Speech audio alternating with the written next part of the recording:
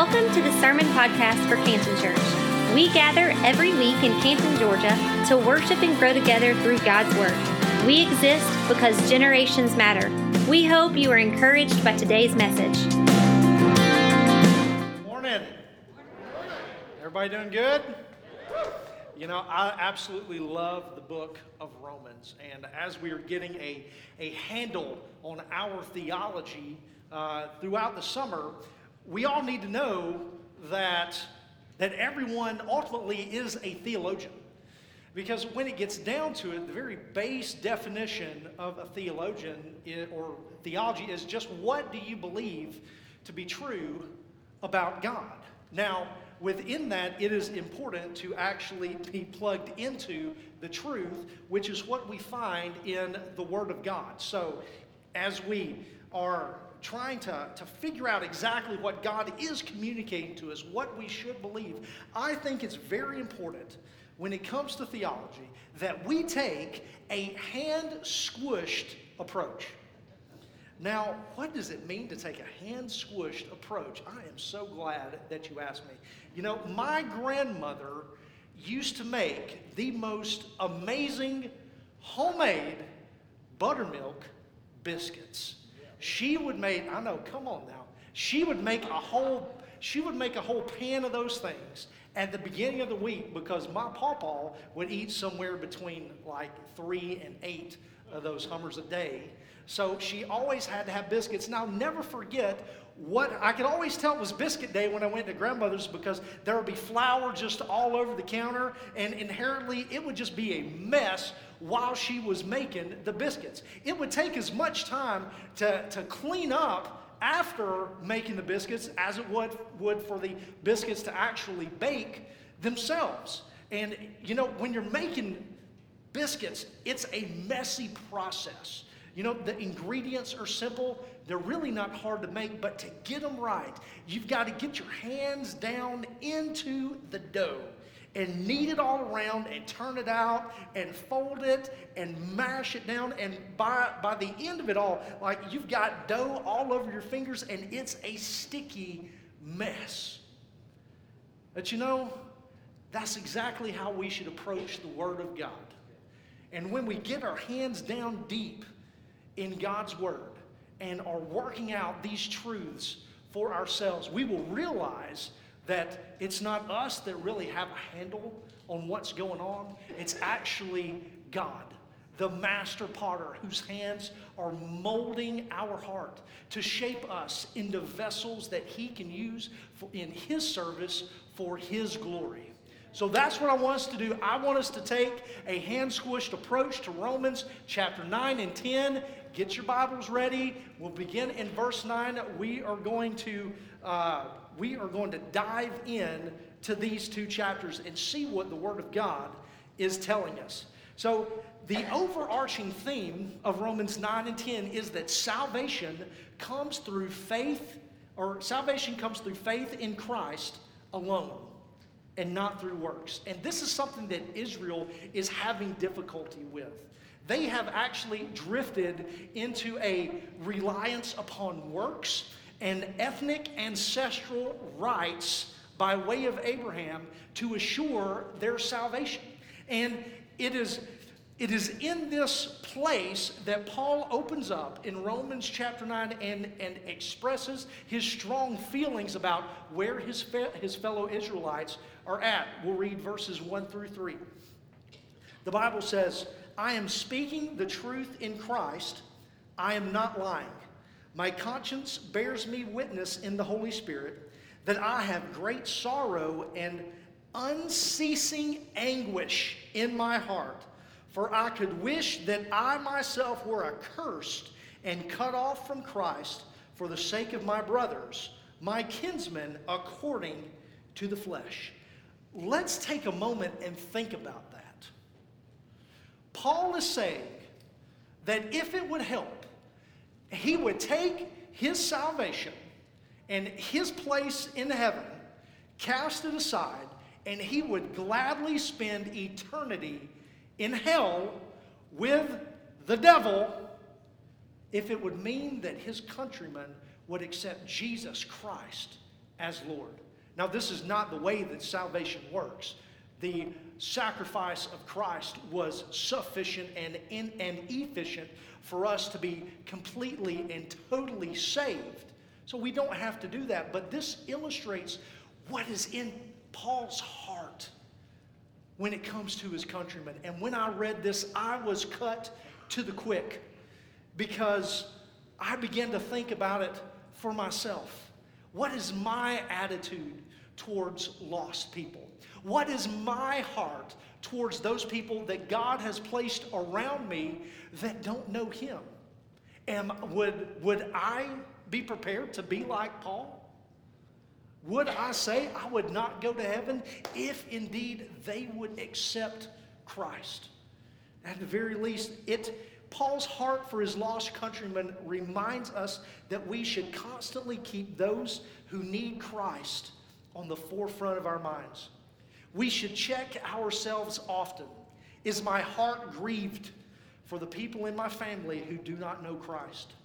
Do I anguish for the souls of my unbelieving friends? Because we too once walked according to the course of this world until the power of God's grace made us alive in Christ. And it is in this statement of grief that it seems like Paul is really asking a question.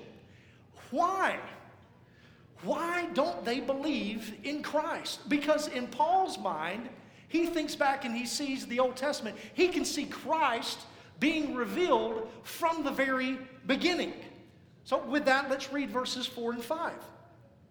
They are Israelites, and to them belong the adoption, the glory, the covenants, the giving of the law, the worship, and the promises. To them belong the patriarchs, and from their race, according to the flesh, is the Christ, who is God over all, blessed forever. Amen. So let's take a look and see who Paul is right now. Paul was an educated man, graduated from the highest rabbinical schools. He was a Pharisee. He was a lawyer. He had memorized the first 5 books of the Bible. He sat at the feet of one of the most astute and renowned teachers in the ancient world, Gamaliel. This guy knew the Old Testament back and forth. And it is through that lens that Paul interprets his experience with Christ. And see, because we know that Paul, he wasn't where he was when he was writing Romans, all the time. At one time, he was a killer of Christians.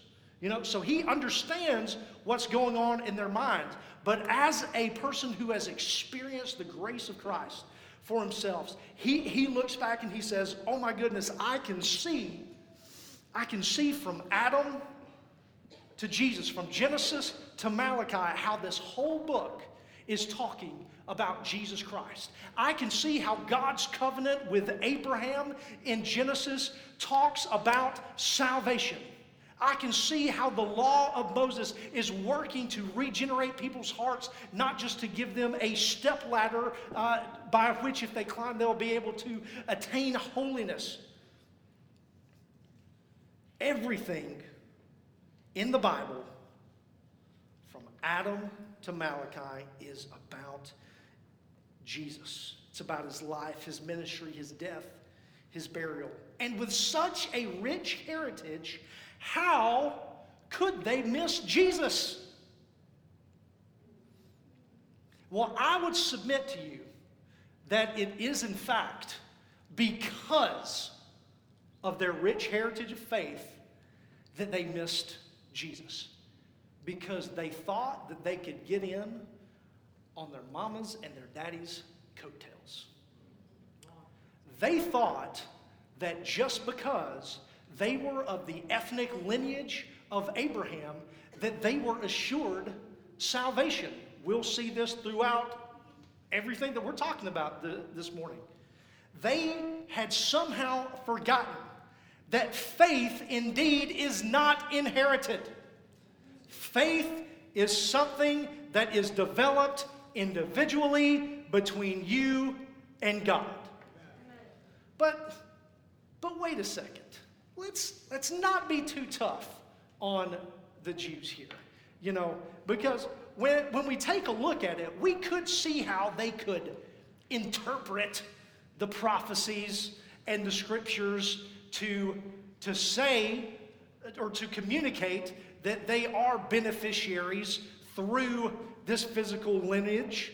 In Genesis 15 and 17, God tells Abraham, look towards heaven, number the stars if you're able to number them. So shall your offspring be. Then God also says, I will make you exceedingly fruitful.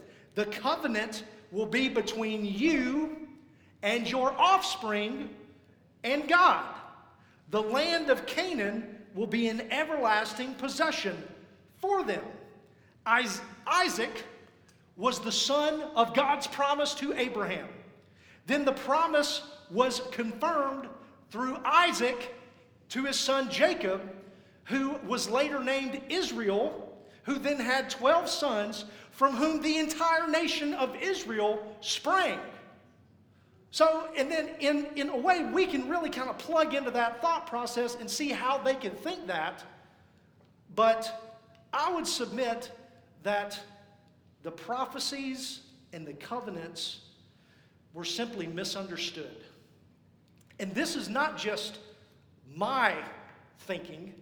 In verses 6 through 8, we'll really see that this is the Pauline thinking as well.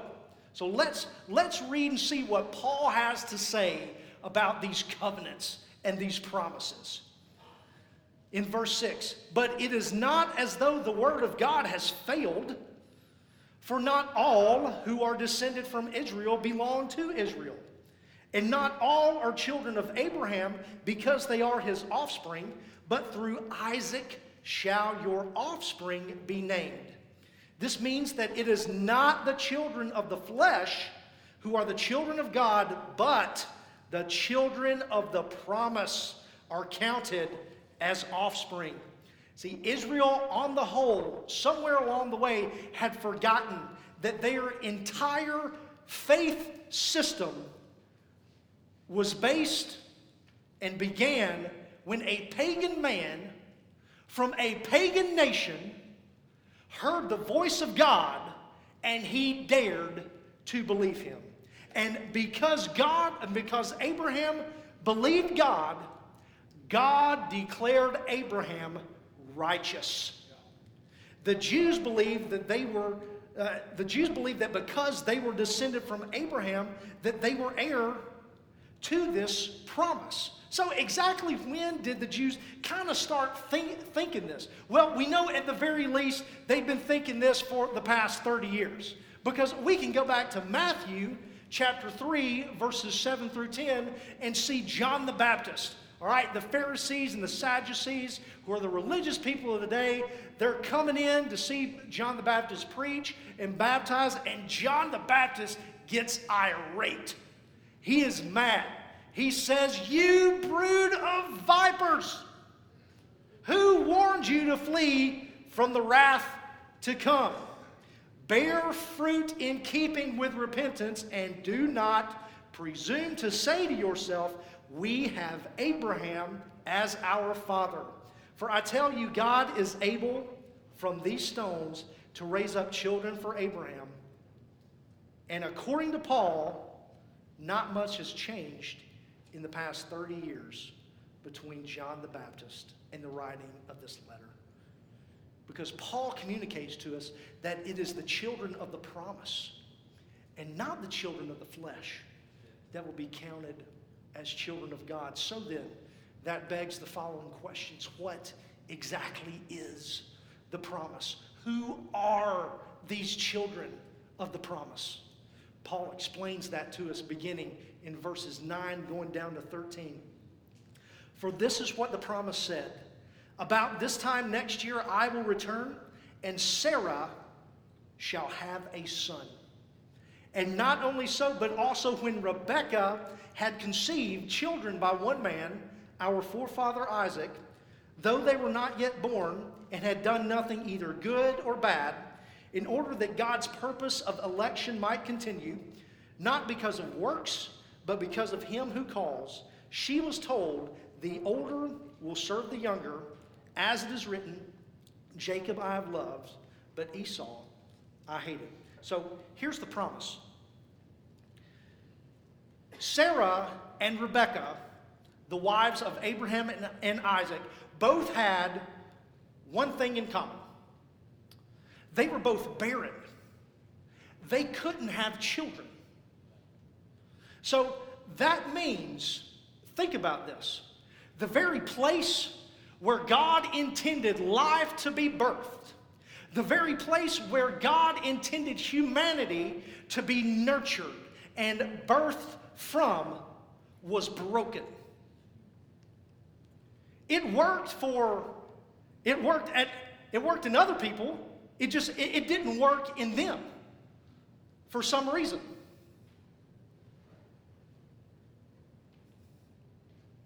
But God said, Abraham, I'm going to reach down into the places that are broken. I'm going to reach down into the places where death reigns. I'm going to reach down into the place where life should be, and I am going to cause life to come out of death. Now, we know that if the promise was truly from Abraham's seed, according to the flesh, then Ishmael would also be bearers of the promise. But that's not what God said. God didn't say through Hagar, your seed will be blessed. He said through Sarah, your seed will be blessed, and you will have a son. In others, I will cause you to have a son where you can't see where a son would be. He did the same thing for Isaac, except Isaac got twins. So this to me looks a whole lot like the process of salvation. Because of sin being in the world, we are broken. Humanity does not work. Just like the wombs of Sarah and Rebekah did not work. They needed a supernatural jump. They needed God to come in and heal what was broken. They needed God to come in and rework whatever God needed to work in order to bring life out of the place that God had intended life to come out of in the first place. Ephesians chapter 2 tells us that we were dead. That we were dead in our sins and trespasses, but He made us to become alive in Christ Jesus. This is what it says. And you are dead in your trespasses and sins in which you once walked, following the course of this world, following the prince of the power of the air, and the spirit that is now at work in the sons of disobedience. But God, being rich in mercy, because of the great love with which He loved us, even when we were dead in our trespasses, He made us alive together with Christ. By grace we have been saved. He has raised us up with Him, and He has seated us with Him in the heavenly places in Christ Jesus, so that in the ages to come we might show the immeasurable riches of His grace in kindness towards us in Christ Jesus. For by grace you have been saved through faith, and this is not of your own doing. It is the gift of God, not a result of works, so that no man may boast. As the promise of God meant restored life to the wombs of Sarah and Rebekah, so does the promise of God bring life to those that are dead in trespasses and sins. And if that's you, if you were once dead in your trespasses, if God reached down into the muck of your life, grabbed you by the nape of the neck and pulled you up and said, I'm bringing you to life. I've sent my son Jesus to die on the cross for you. And you don't have to sit down there in that muck and in that junk. Come on in to life eternal. If that's you, then you are a child of the promise. Not just, and the promise goes back to not only in the New Testament, but it goes all the way back to Abraham. You are a child of the promise. If He has brought you from life, from death into life, and here's the good news: That's for everybody. If you're in here this morning and you're dead in whatever it is, know that God in His grace and His mercy and His love wants to bring you to life in Christ Jesus this morning. Amen. Just as Abraham believed God, and God accounted him righteous because of his belief, so does faith in Jesus Christ make us children of the promise, meaning that we have been adopted as children of God. Now, before I go any further, I want to directly address verse 13.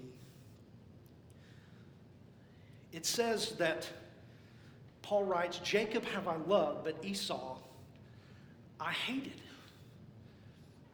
How can I reconcile that with a loving and a merciful God who brings us from death to life? Well, we just have to look in our Bible. Note that Paul here is quoting Malachi chapter 1, verses 2 and 3. This does not occur in the Genesis account. As a matter of fact, when we go back to Genesis chapter 25, the Lord tells Rebekah that 2 nations are in your womb. 2 people from within shall be divided. The one shall be stronger than the other. The older shall serve the younger. Esau becomes a mighty nation. And in Genesis chapter 3, Esau is actually quite wealthy when Jacob reunites with him. Esau is the father of the nation of Edom. How many of you have ever seen Indiana Jones and the Last Crusade? Seen that movie? Okay, you know, like that big stone temple that they go in and like only the penitent man will pass and all that stuff. Well, that big rock face is called Petra. That was built by the descendants of Esau. Okay? So now 1,500 years later in Malachi, he uses this word hated to describe the relationship between Israel and Edom. But scholars tell us that this is an idiom. And hated here really expresses less preferred. We should actually interpret this descriptive language as a quarrel between siblings. Like when my daughters say, I hate you, you stole my Shopkin, or something like that. You know, they hate them in that moment, but they don't hate them. You know what I mean? So the point when it comes to verse 13, I just wanted to clear the confusion, is that we need to focus on the unmerited, overwhelming love of God towards Jacob. Charles Haddon Spurgeon, who was a preacher in Great Britain in the 1800s, once preached a sermon on Romans 9:13. And when he finished, a woman came up and said, I just can't understand why he hated Esau. To that, Spurgeon replied, that is not my difficulty, madam. My trouble is to understand how he could love Jacob. Dr. David Jeremiah tells us the greatest miracle is that God chooses to love any of his fallen creatures, not that he prefers to bless some more than others. So after reading that segment of Scripture, Paul, ever the master orator, anticipates the following response from his brethren. Well, that's not fair. Oh, but Paul, you gotta love Paul. He preemptively responds to that rebuttal and says, what shall we say then? Is there injustice on God's part? By no means. For he says to Moses, I will have mercy on whom I will have mercy, and I will have compassion on whom I will have compassion. There is no injustice with God. God is both just and justifier. So that just means that we will either be recipients of God's justice, i.e., we will collect the wages of sin, which is eternal death in hell, or we will be declared justified through faith in Christ, which means that God has pardoned you from your sins, and in relation to the law, God has declared you righteous. Christ, think about it, Christ is a stone. And imagine a portrait of your life painted large upon a wall, and there's a path that's winding all throughout the portrait, and that represents your path in life. Well, at some point in time, you will encounter a stone in your path, and that stone will be Jesus Christ. You will do one of two things.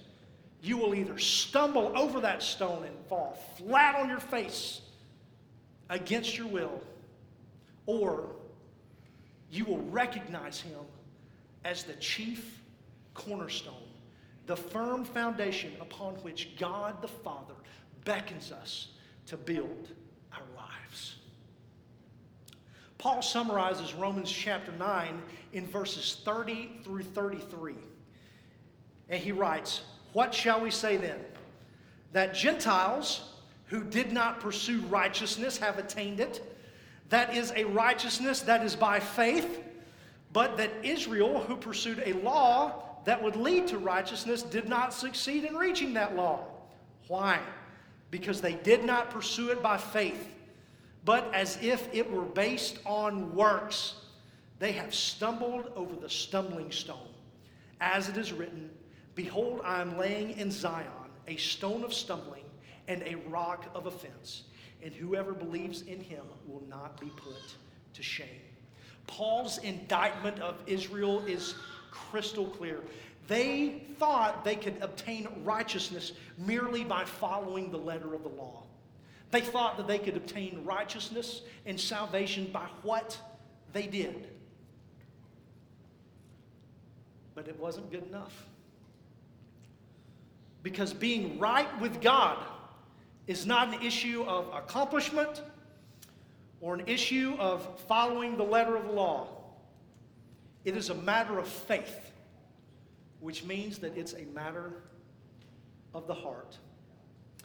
Therefore, and salvation and a relationship with God is available to anyone who answers God's call and has faith in him. Remember, I love what Jesus says in Matthew chapter 5, verse 28. He tells us that if a man even looks on a woman with lust in his heart, he has committed adultery with her. Further illustrating that God gave us the law not as some set of stairs that we could walk up, by which that we could attain holiness, by which we could obtain perfection, but he gave it to us as a guide for our hearts. In summary of chapter 9, we have learned that we should develop a heart for the lost. We should understand that our faith journey is personal and God wants us to discover him on our own. The children of God's promise to Abraham are begat by faith in God and not by physical inheritance. God is just and he is justifier. God's promise is also available to all who believe. As we move into chapter 10, Paul will further summarize chapter 9 in the first 4 verses of chapter 10. And I think it's hilarious because we have the ultimate Pauline compliment sandwich. What's going on here? So I'm going to read it in chapter 10, verse 1. Paul says, "Brothers, my heart's desire and prayer to God for them is that they might be saved." Well, that's convenient, being that he's just whipped all the Israelites for having a works-based faith. Choose Jesus. You know, he starts off telling the Israelites, I want them all to be saved. I'll go to hell if it means that they will choose Christ. And then he just lets them have it in chapter 9. And then he comes back, he's like, "Oh, but I love you. And I want you to be saved." And then Paul turns into a salesman and he assumes the sale. I love it. He assumes that what he has said will be effective.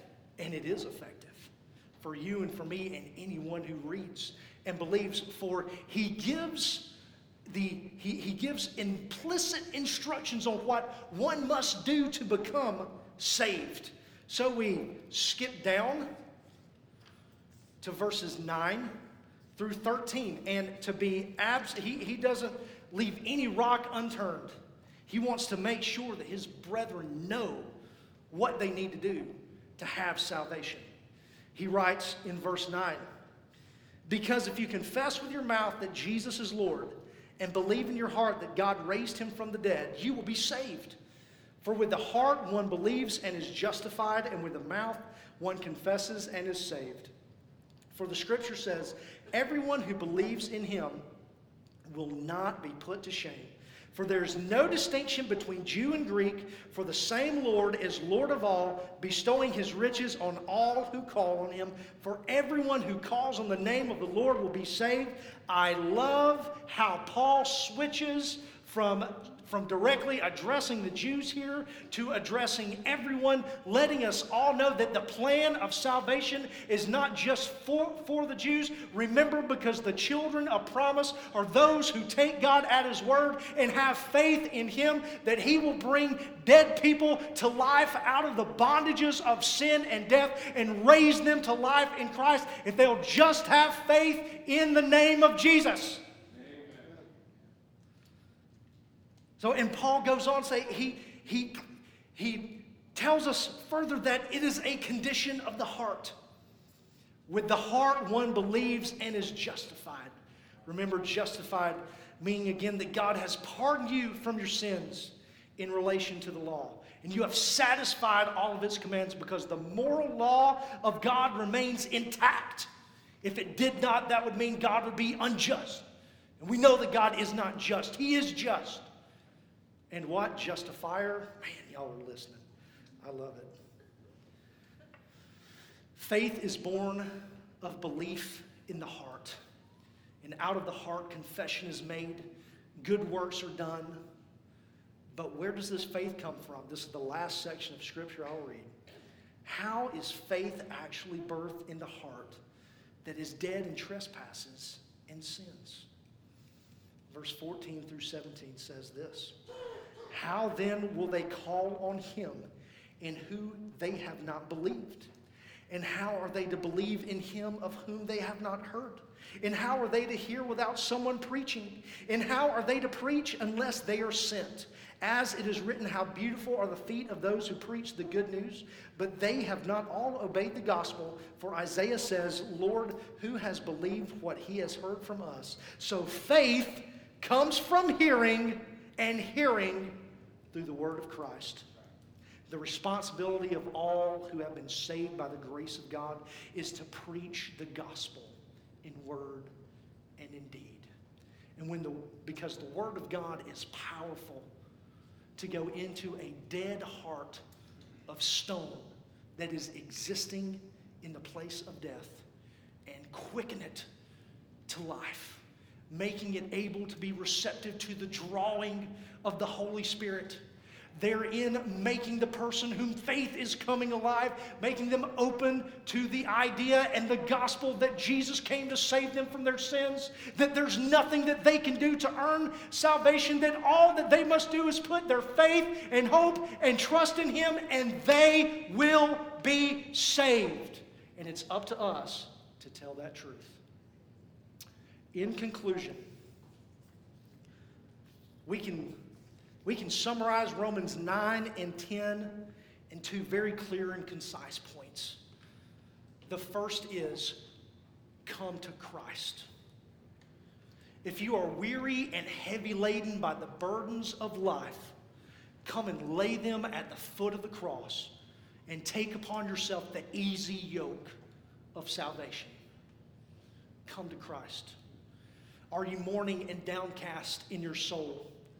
Come and trade in the spirit of heaviness for the garment of praise, and you will be able to lift your head with a voice of triumph and say, thanks be to God, because he has given me the victory through Christ Jesus.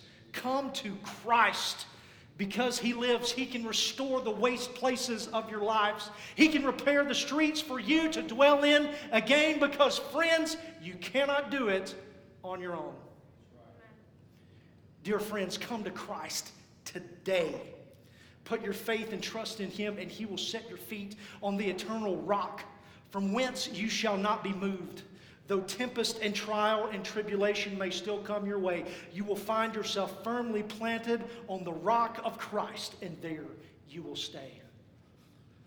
The last thing is to preach the gospel to those who have accepted Christ as Lord and Savior of your lives and are beneficiaries of the promises God gave to Abraham, whom God has called out of darkness into His marvelous light. I charge you in the name of the Father and the Son and the Holy Ghost to preach the gospel always, and when necessary, use words. And when the time comes to use words, be prepared to give an answer for the hope that you have inside of you. And when the door opens and you go out into the world, expect that God is going to cause people that don't know Him to cross your path. And that before you say a word, the life that you live for Christ will precede you. Let us all seek to be people filled with grace and humility. Because while we were yet sinners, Christ died for us. And like Jacob, God's love for us is not based on our merit or anything else that we will do, but it is based on the fact that God Himself is love. Begin to think about these lost people intentionally. As Paul did, begin to anguish for their souls. I'm not asking you to manufacture a false feeling, but I believe that as we begin to think about God's lost sheep, our hearts will align with His. Then lastly, be prepared. I pray that you begin to scour the Scriptures, to mine the truths in God's Word. And when the moment comes and you're having the conversation with those who are in search of God, and they ask, what is truth? You'll be able to say, come with me, and I can show you. With every head bowed and every eye closed, I'm going to pray for two simple things this morning. If you don't know Jesus as your personal Savior, I implore you to come to Christ this morning. If that's you and you're out there and you want to accept Jesus as your Savior, do that today. Why don't you go ahead and lift your hand and make that decision to go from death to life, for He is calling you. He is drawing you by the power of His Spirit right now. And for those of you who have answered the call,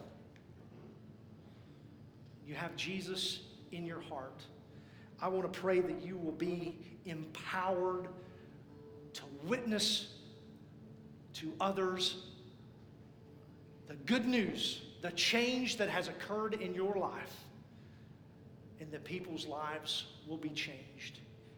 If you want your life to be a powerful witness for Christ, why don't you go ahead and lift your hand?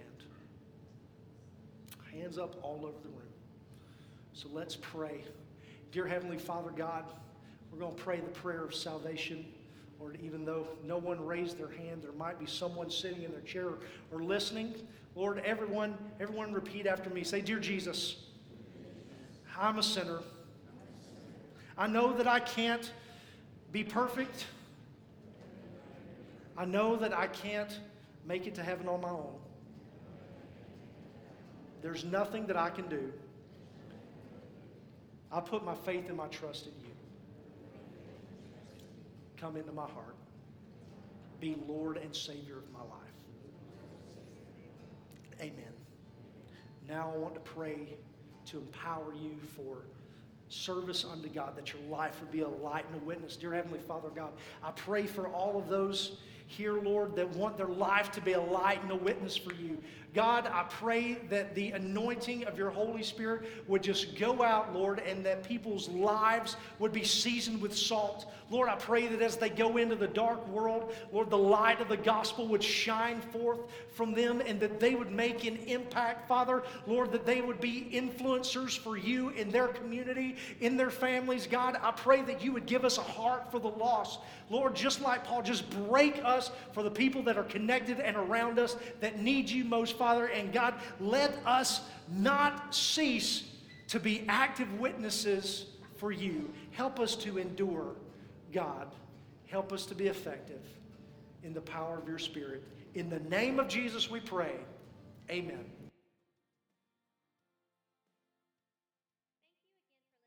If you would like more information about today's message or about our church, we invite you to visit us at cantonchurch.com or on Facebook at facebook.com/cantonchurchga.